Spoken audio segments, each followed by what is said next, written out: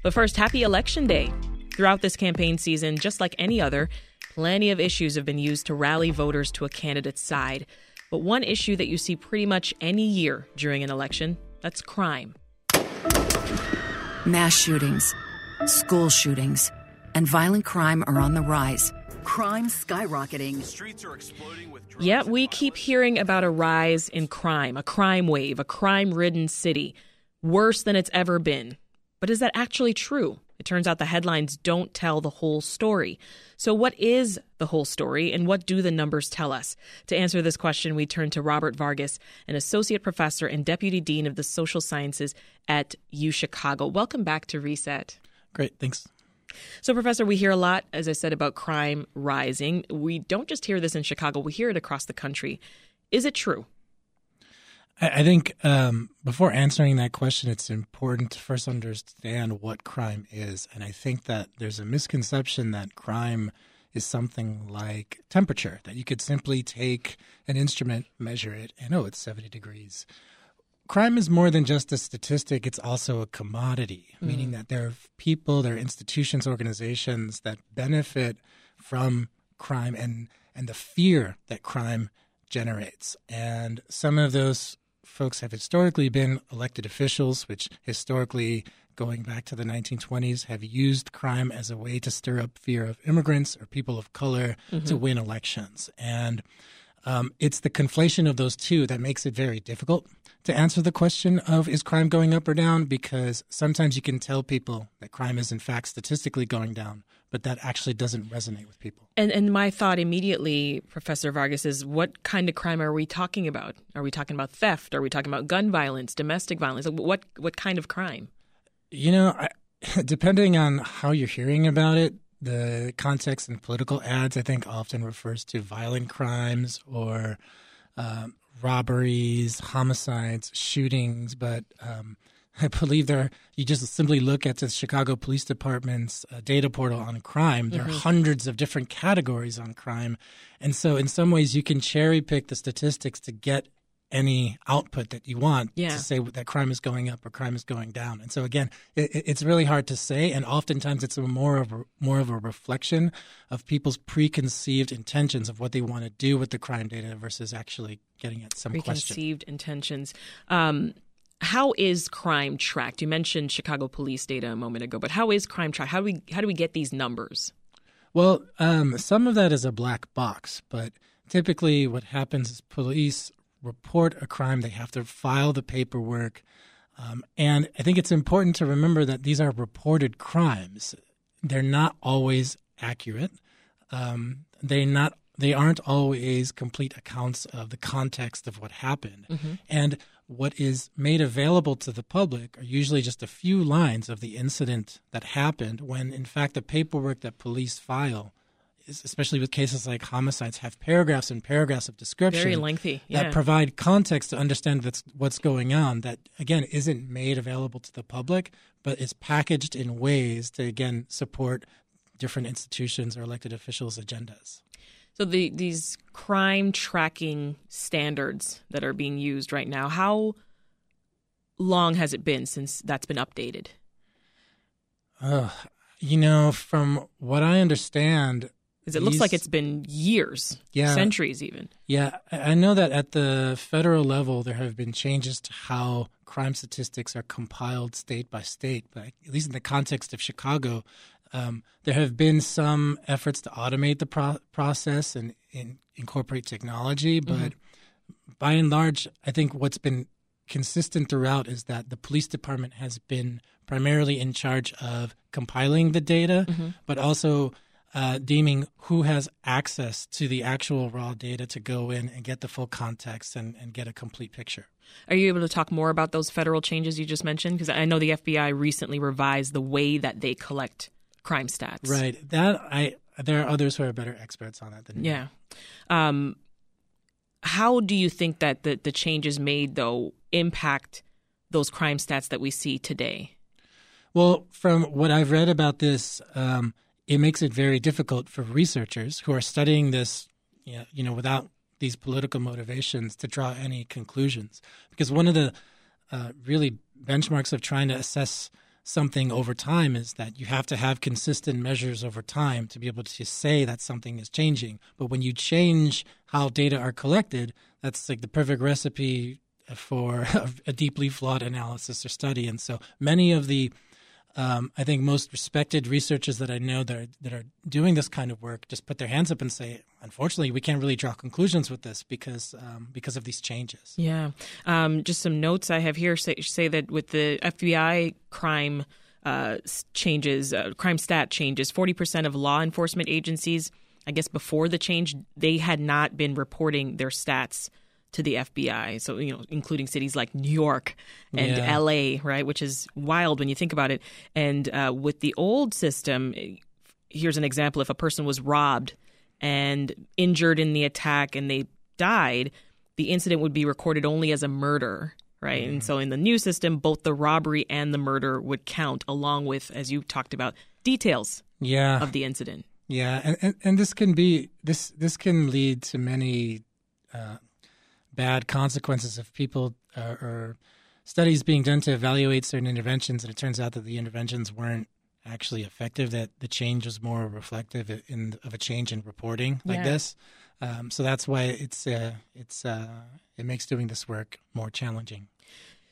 It sounds like crime statistics are going to change dramatically, whether the actual number is the same or it's going down, simply because we're changing how we record these crimes. Mm-hmm.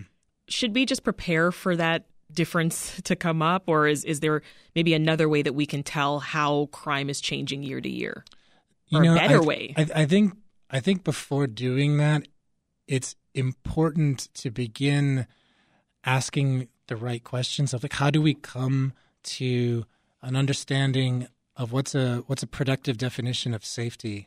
Because the implication with studying crime is that the end game is just reducing crime. But when you look at who are the different stakeholders calling for decreases in crime, they're actually asking for many different things. Some small businesses are looking to protect their bottom line. Residents are looking to keep their kids safe, and so on and so forth. Mm-hmm. And I think that there's too much enveloped in the crime statistic by itself that I think that and part of the reason why we're always having this conversation is because we're always asking the same questions. And I think that what we need is leadership across different sectors to gather people together to get at what are some real smaller objectives that we can aspire towards, because simply trying to generate crime decreases isn't going to fulfill the requests of what all of these stakeholders are asking for. Yeah. Is there work being done, Professor, to make the measurement of crime more universal?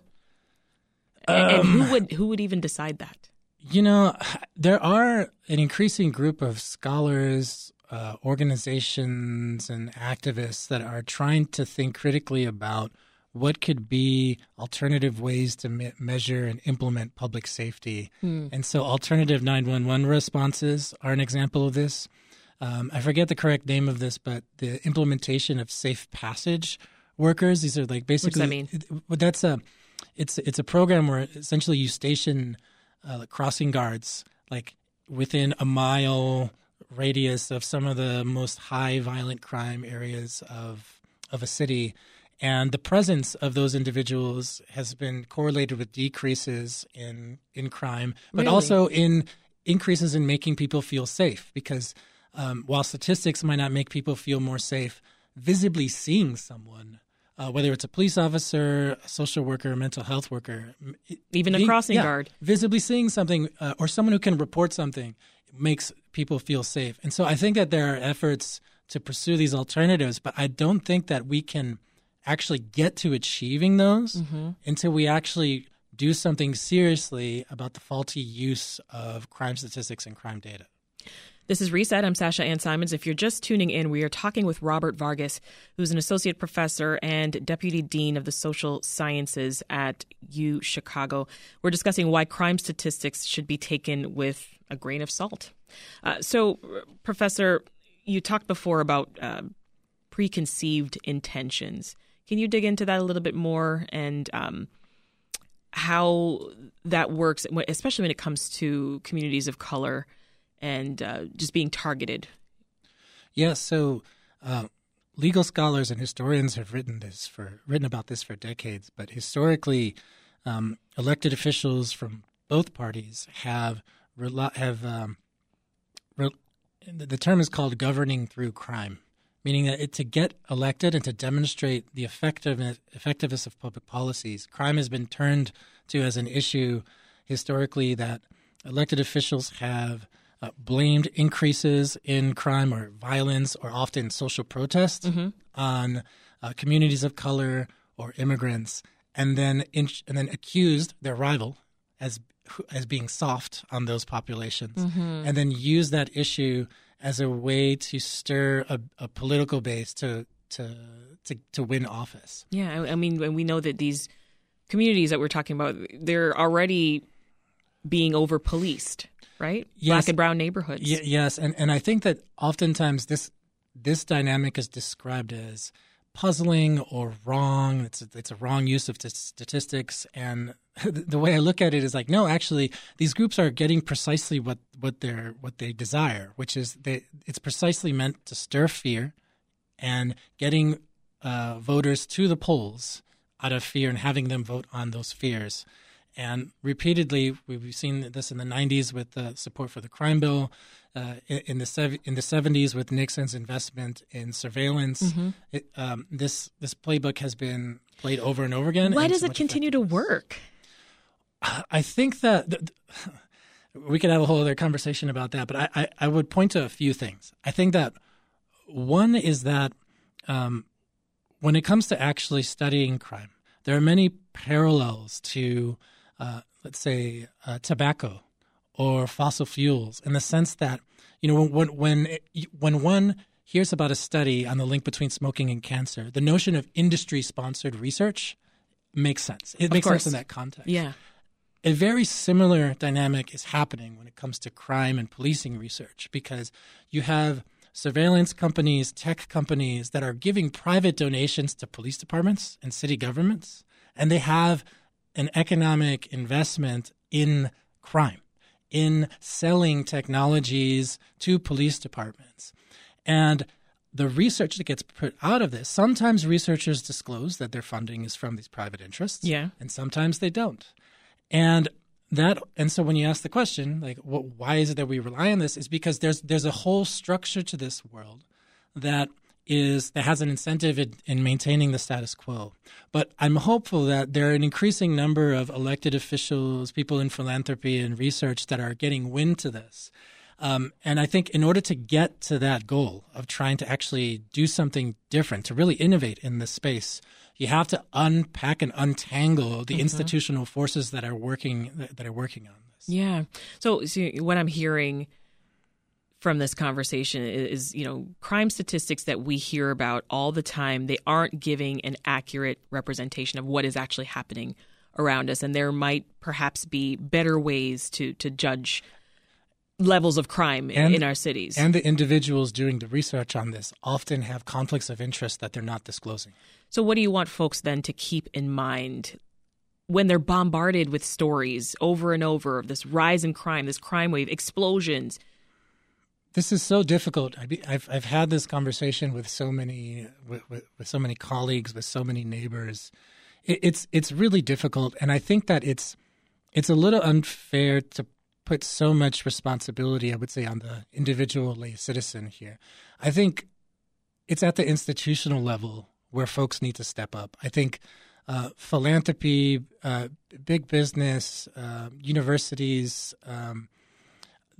It's the leaders of those sectors that really need to step up, because I would argue that they too do not benefit from the status quo.